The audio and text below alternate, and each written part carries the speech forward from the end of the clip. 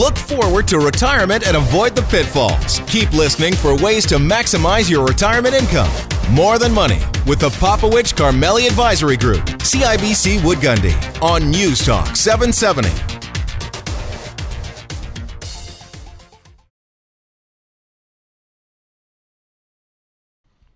Welcome back. You're here with Dave and Faisal on News Talk 770 and More Than Money. One of the big concerns, Faisal, that we talk about in the legacy bucket piece of our conversation with clients is what sensitivity, what concerns do you have that as you transition your wealth, that it may actually end up in the hands of somebody that you didn't intend, right? You're so nice, Dave. Just tell people what we hear in our meetings. Dave, I don't want my kid's spouse getting this money in case they split up.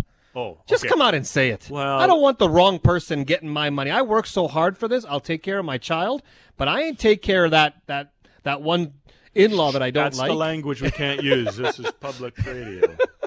Okay. Just come out and say it, my friend.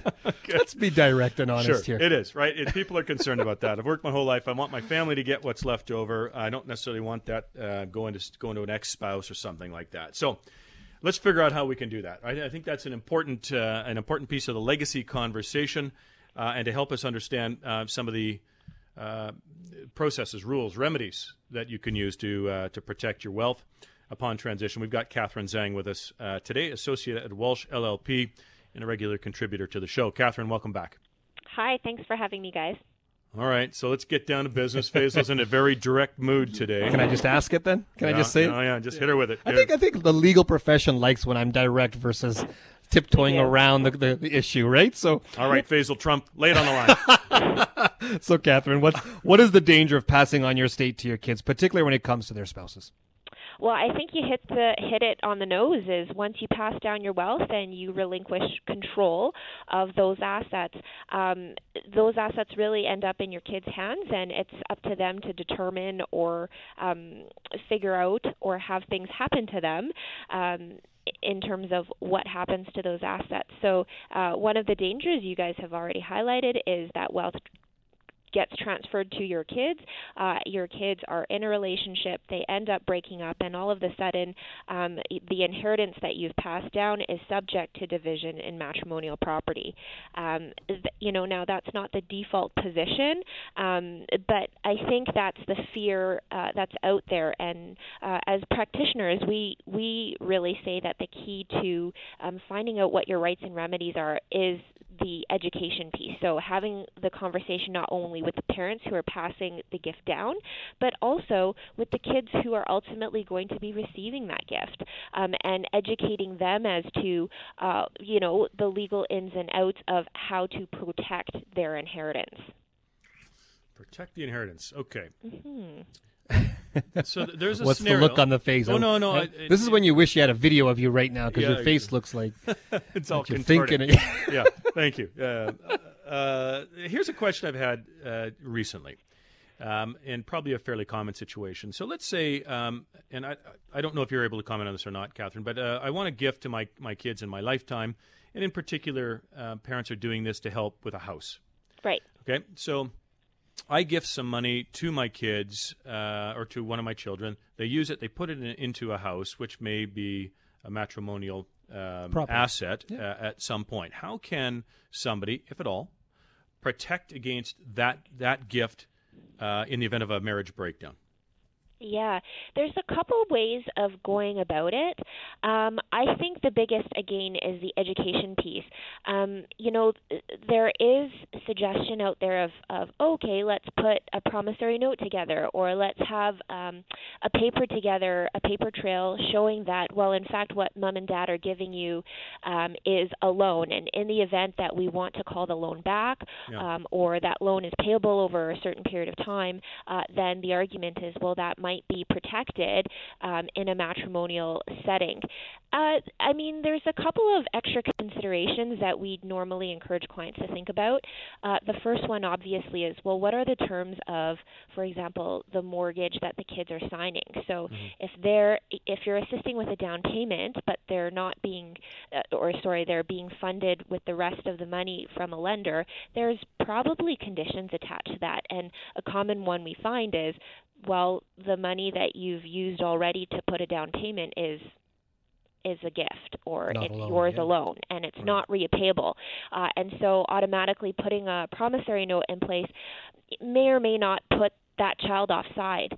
And so when parents are considering doing that type of gift, we absolutely say, look, in the event that you end up getting into a relationship down the road, or if you're already in a relationship and the intention for the both of you is to benefit from that, why don't the two of you come into an agreement, either a cohab agreement, a prenuptial agreement, some form of written document between the two of you that outlines, if there is a breakdown in this relationship, what is to happen to that equity that we've funded you with? Is there an understanding that the ex has to pay half of it back because there's half of the equity? Is there an understanding that, well, that house is not going to be claimed because it's really intended for one of the kids and not the significant other? That's the type of discussion I would have clients think about and talk about. So, Catherine, that happens when you're gifting during your lifetime.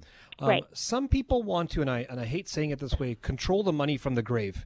And so when they pass away, their concern is child receives the money and then puts it on the home or buys property that's in joint name with spouse, and then that spouse becomes ex-spouse, and then they lose half the money. So the intent of all this money is now being potentially divided by two. This could also be the same case as, I'm worried that my child has a business, and if that business goes belly up and creditors go after it, how do you protect in that situation when it goes from parent to child, but you want to protect in the event of a matrimonial breakdown or a creditor creditor situation? Yeah.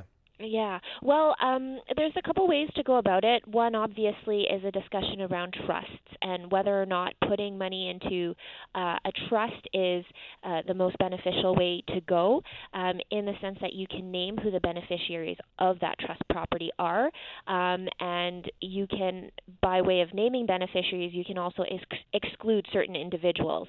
The other thing, though, if you're considering the trust route, is, well, who then are going to be the trustees? You can't have the exact same people as trustees and beneficiaries. That puts you offside and defeats the purpose of a trust, right? Because there's going to be somebody who needs to hold the purse strings as a fiduciary for other beneficiaries. The other way to go, too, is, as I've previously mentioned, is really an education piece for the kids.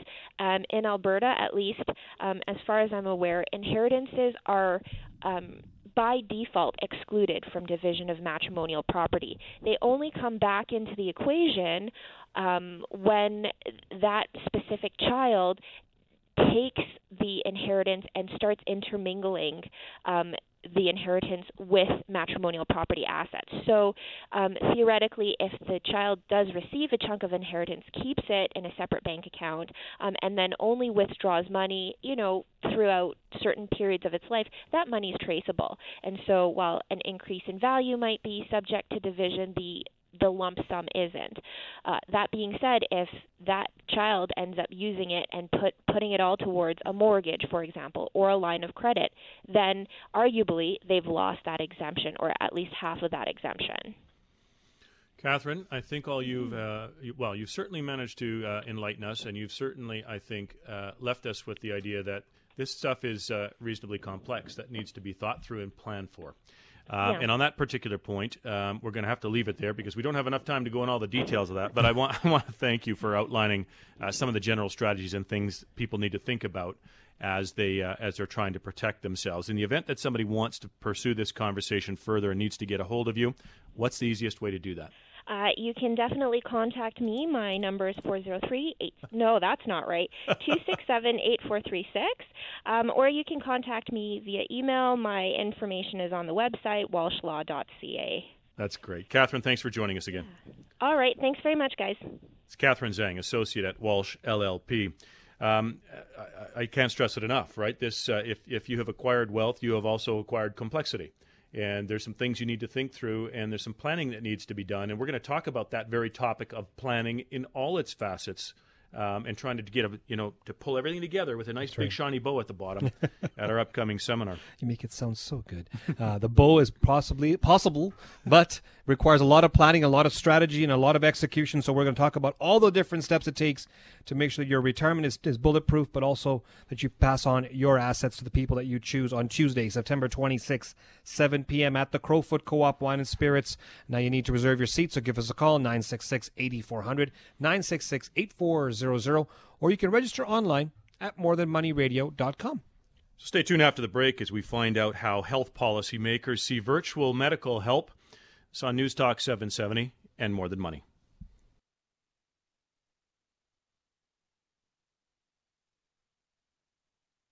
David Popowich and Faisal Karmali are portfolio managers and investment advisors with CIBC Wood Gundy in Calgary. The views of David Popowich and Faisal Karmali do not necessarily reflect those of CIBC World Markets Inc. Clients are advised to seek advice regarding their particular circumstances from their personal tax and legal advisors. If you are currently a CIBC Wood Gundy client, please contact your investment advisor. CIBC Wood Gundy is a division of CIBC World Markets Inc., a subsidiary of CIBC and a member of the Canadian Investor Protection Fund and Investment Industry Regulatory Organization of Canada.